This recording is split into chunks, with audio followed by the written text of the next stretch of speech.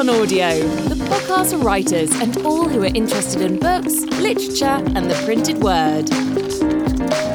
Write on Audio is the weekly companion podcast of Write On Magazine and the Write On suite of publications from Pen to Print. Subscribe by searching Pen to Print in your favourite podcast app to have new editions delivered to you each week. Write On Audio listener contributions, sharing your writing for the world to hear. Our listener contribution this month is from Millie Murray. Born in 1958 to Jamaican parents, Millie has lived all her life in the east of London. She writes fiction and non-fiction for both young people and adults. Her first attempt at short story writing, The Escape, was published in the 1986 anthology Watchers and Seekers. Many other short stories followed, including A Passage of Time for Radio 4's Caribbean Drift. Millie's career has spanned acting, dance and theatre production. She works with community and youth services in the London boroughs of Newham, Barking and Dagenham, offering creative writing and motivational development workshops in schools. My name is Millie Murray. I currently write for young adults and crime fiction. My first short story that I attempted and was published was in the anthology Watchers and Seekers, which was the first book published in this country predominantly by Black British women. I then went on to write my first young adult novel because I was encouraged by an editor who felt that I would be able to do this. I attempted to do my first book, which was entitled Kaisha, about a young girl whose parents had divorced, and she initially thinks it's because of her, but through the course of time she realises that her parents do not get on and it wasn't her fault. Many of my books that I have written have dealt around particular subjects in which I create characters that can portray the situation that I want to be seen. I'm going to read an excerpt from my book entitled Lois. Lois is a young black girl whose parents were quite wealthy, and her father becomes bankrupt and they lose their home and their money and their way of life. They then have to move to a poor part of town, and she has to leave her private school and attend the local comprehensive school and adjust to the new life that she has to live. The piece that I will read is when she starts the first day at her school. Tentatively, I opened the door. I didn't dare look at Mum, as I felt I would turn tail and run as far away from this place as I possibly could.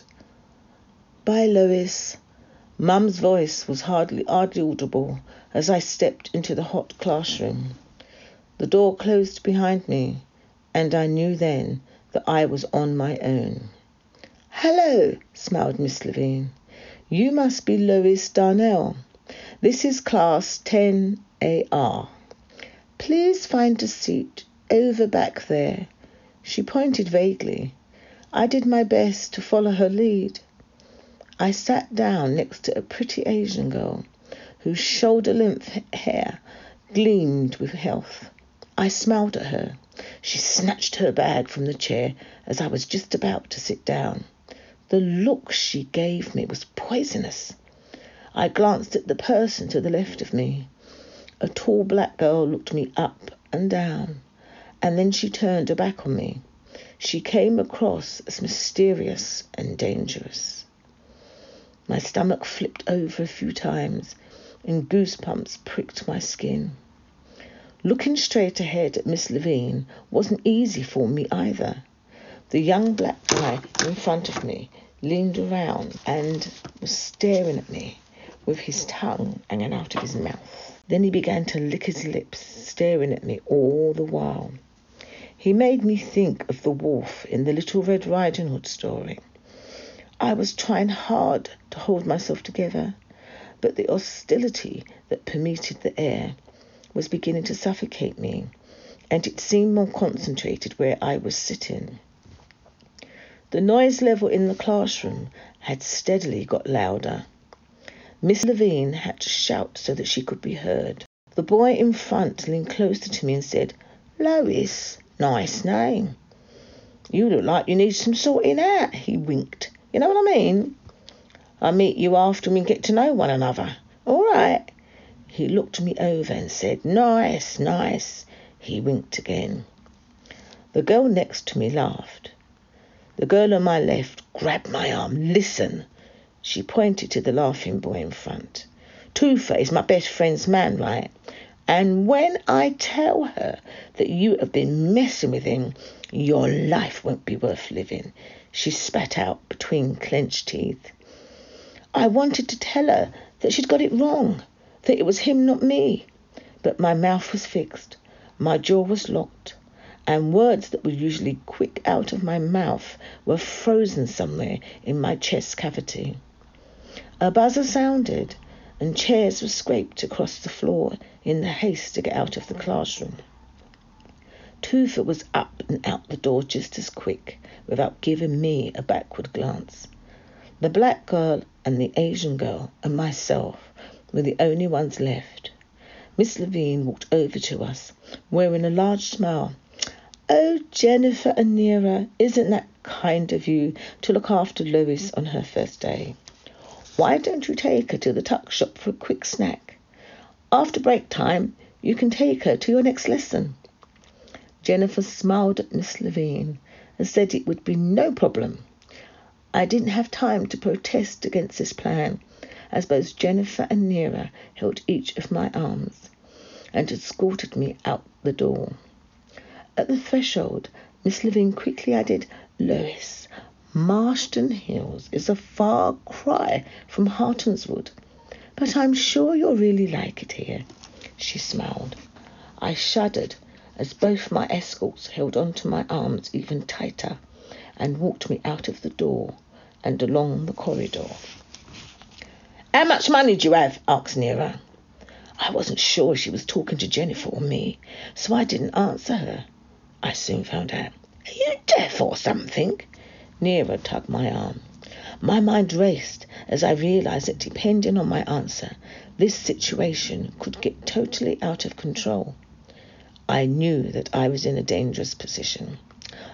Why?" I quavered. "No, I don't want you to ask me why. I just want to know how much your rich parents gave you to spend this morning. Do you understand me now?" barked Nera. I don't know how much," I whispered. "Well, we'll have to find out then, won't we?" Jennifer looked at me, still holding onto my arm. We'd left the main building now and were walking across the yard. Raindrops were spitting down on us. Ahead was some porter cabins that were used as extra classrooms. I really hoped that we were not going to be the only ones there. There were pupils milling around us, and I desperately wanted to cry out for help, but I couldn't. When they spotted Jennifer and Nera, they quickly scooted off. That only added to my fear. I tried to resist them by pulling back and by trying to shake off their hands, but Jennifer in particular was one tough cookie. I felt as though she had some personal malevolent feelings towards me. But why? We stopped at the last porter cabin that was as far away from the main school building as possible. This is it, I thought. They're going to do their worst to me here. I resigned myself to the thought that at least if they got whatever they were going to do to me over and done with as quickly as possible, then perhaps I could just go back to my class. Or was that wishful thinking? Entering the porter cabin, the smoky atmosphere caught me by surprise. I had hoped they wouldn't be alone, but I certainly wasn't expecting their friends. "Why have you brought her here, Jennifer, eh?" A white girl was speaking. Her complexion was like cream. She had wonderful, prominent high cheekbones, and her blonde cane-bow plaits were neatly tied, hanging down her back. She inhaled deeply on a cigarette and asked Jennifer again, "Well, why, Jennifer?" 'Cause she was chatting up your toother, that's why. Jennifer laughed, and the other girls that were there joined in. The girl got off the table. She wasn't smiling. She walked towards me and stood right in front of me, and I wanted to faint. The whole room was charged with such a volatile atmosphere that it seemed combustible. She inhaled from a cigarette. "So, you like my man, do you?" I couldn't speak. Without moving, my eyes quickly glanced at the group of girls. I saw Jennifer and Nira talking to another black girl who was staring at me. "Well," said the high cheekbone girl, "is it true that you were icing up my guy?" She pointed her finger in my face. "Ellie, ask her how much money she's got," shouted the girl that Jennifer and Nira had been talking with. Ellie dropped her cigarette on the floor and ground it out with her shoe. "Right then, how much?" She held out her hand. The other girl slowly began to walk towards me. I took a step back, and one of the girls quickly went and stood by the door. I was like a mouse trapped by a pack of ferocious cats. But please look. "I haven't got much," I said, trembling as the vice of fear gripped me tighter. I held out my bag. Tears spilled down my cheeks, and my bladder was threatening to empty its contents. Normally, when faced with danger, I would boldly confront it. But this was something completely out of my league. My head was swimming. Suddenly, the door swung open, and I heard a voice shout, "What's going on in here?" The black girl said, "Get out, Tia.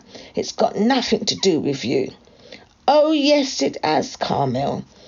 I turned around quickly, and just the sight of Tia gave me a little bit of hope and self-respect. Carmel stepped towards Tia, who seemed not in the least bit afraid of her, and said, "Listen, if you think you're going to stop me, you're wrong." Their faces were inches apart. I wrote this book in 2003, and it came to me that there were so many children who were experiencing bullying, particularly in school. And I knew of children who had gone through this situation. And I sensed the hopelessness that they had, the lack of support. And I began to think about my character, Lois. And as I thought about her, I built the story around her. And this was the result of this book, Lois. In regards to writing, I think everybody can write.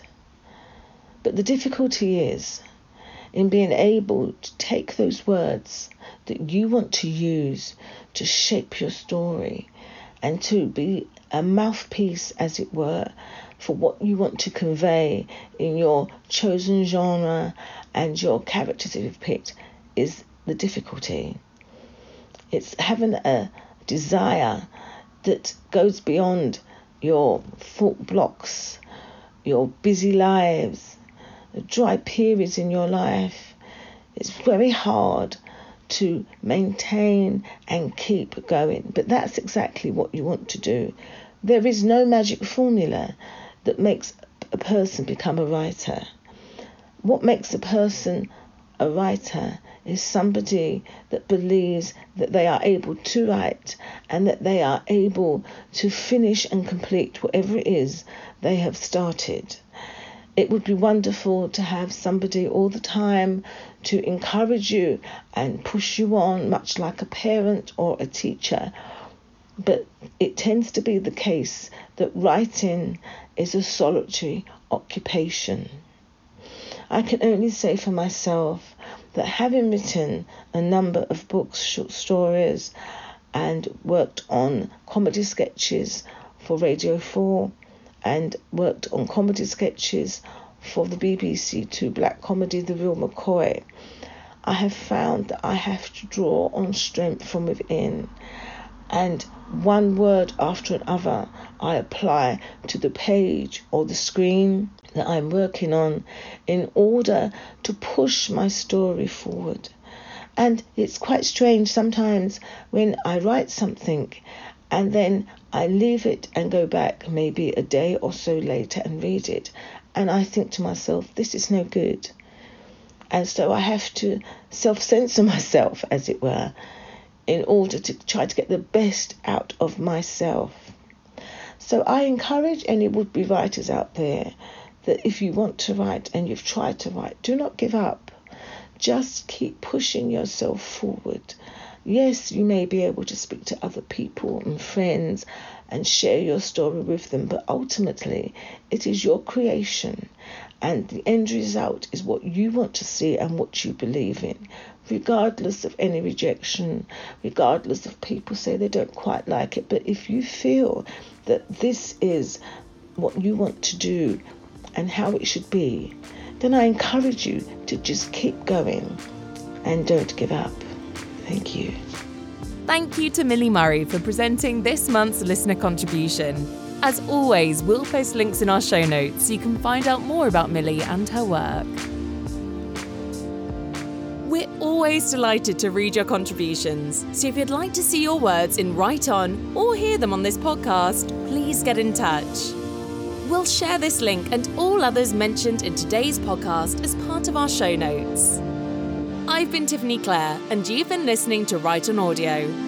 Write On Audio is produced by Chris Gregory, and it's an alternative stories production for Pen to Print. This podcast is supported using public funding by Arts Council England.